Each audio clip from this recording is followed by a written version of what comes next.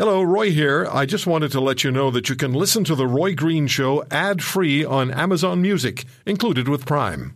Mom deserves the best, and there's no better place to shop for Mother's Day than Whole Foods Market. They're your destination for unbeatable savings, from premium gifts to show-stopping flowers and irresistible desserts. Start by saving 33% with Prime on all body care and candles. Then get a 15-stem bunch of tulips for just $9.99 each with Prime. Round out Mom's menu with festive rosé, irresistible berry chantilly cake, and more special treats. Come celebrate Mother's Day at Whole Foods Market. Well, we're going to begin the program today with what is still the number one issue in this country, and that is healthcare. And I've been saying for a couple of years now, we've been running this statistic past you, this information past you, that some 5 million people in this country have no family physician. And for multi-generational families, that's a crisis immediately. If you have someone in your family who has a health concern, where do you go? I see emails quite regularly from folks who've gone to walk-in clinics. Nothing against walk-in clinics. They perform a very necessary duty, but it's not the same as having your family physician. And what do you do about that reality? What do you do about healthcare in this country? What are the options? I came across an op-ed written by Dr. Alika Lafontaine, who's the president of the Canadian Medical Association in healthydebate.ca, healthydebate.ca. And in part it reads, "There's no cure to the health crisis, but here is where to start." So I thought we would start today's program with Dr. Lafontaine. He kindly agreed to do that and joins us, the president of the Canadian Medical Association. How are you, Dr. Lafontaine? I'm good. Thanks for having me back. Yeah, good to have you with us. Healthcare, you write in the op-ed, is in crisis, but there's no miracle cure, and that it took time for us to get to the critical mass situation we're dealing with today. Can you walk us through that? What got us to where we are now? You know, there was a time in healthcare where it worked. You know, I'm sure listeners can think back to a time that they could phone into their family doc's office and actually get in to see their family physician and spend time with them and actually get their problem solved. And, you know, over the last 10 years in particular, especially in the last 3, we've seen a breakdown of primary care. We've seen a breakdown in specialty care. And, you know, the people who were keeping together the healthcare system were the most resilient part of that whole thing. And once they started to fall apart, you know, the glue that kept the system together started to fall apart. And I think people are starting to feel that now with long wait times, you know, going to emergency rooms, trying to get in for care, sometimes spending the entire day, giving up, coming back again the next day. And it's incredibly frustrating for both providers in the system, and I know for patients who are trying to get that care. Yeah, and you know, it really still is the number one issue for people. I get emails every day about the China interference with our federal elections, but the numbers of emails that I receive that deal with healthcare outnumber everything else. So now we find ourselves in this crisis situation. And you wrote in the healthydebate.ca op-ed, Canada's 13 health systems are collapsing, albeit at an uneven rate. What's the story here? How is it falling apart in all 13 jurisdictions? And isn't it a little unusual that we have 13 health jurisdictions in one country? Yeah, I think this is part of the education that Canadians are going through right now, recognizing that the healthcare system, when they go see it, isn't as seamless as we all thought. You know, we have 13 different jurisdictions in our provinces and territories. They all have their different approaches on how they deal with healthcare.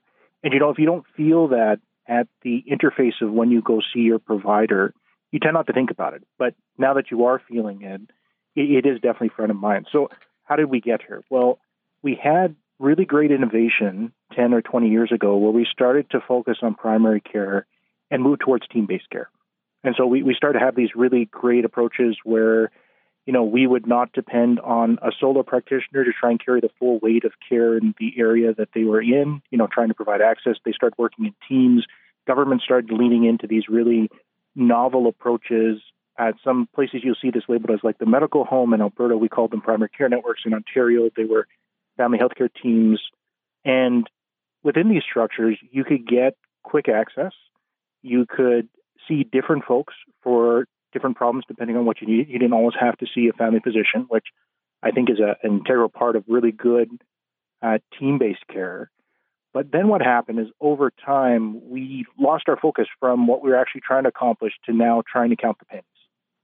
How could we make sure that every dollar that went through the door was spent directly on the things that mattered? And that administrative load started to weigh down on primary care systems. And we all know over the last 10 years, there's been a lot of austerity, and those cuts have mainly been focused on the people in the system that actually provided care. And you could imagine if you went to, a store, and the way that they saved money was by cutting back on people who were there at the checkout, there to help you while you were shopping, it would lead to a worse experience. And I think that's really where we're finding ourselves now. Yeah.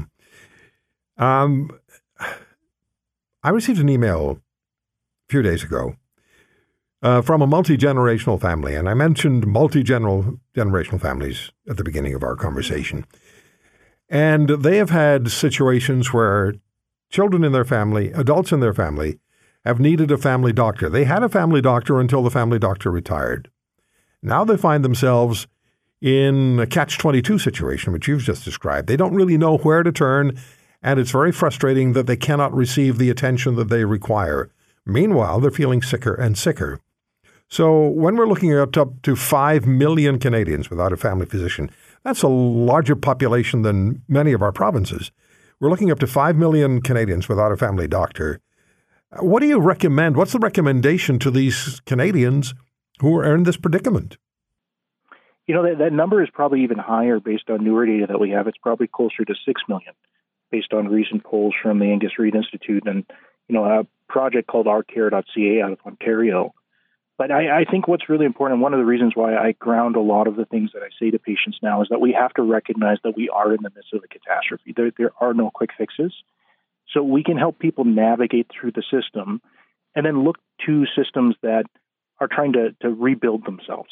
And there is one system that I did come across. There's a couple systems that I've come across where, there is some hope that we can stabilize and rebuild. So, there's different ways for you to access your family doc. You can go to try and book into a clinic, community-based clinic. You can try and get into a walk-in clinic.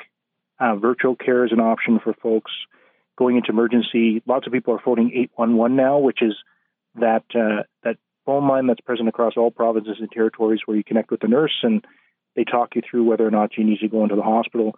The issue that we get into, though, is that all of these are now being overwhelmed.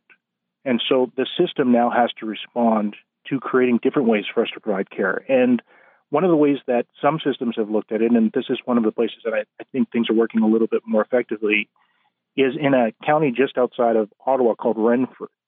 And the Renfrew model looks at virtual triage. So you actually go online, you connect with folks online. They kind of help you to navigate where to go in the system, where there is capacity to be seen.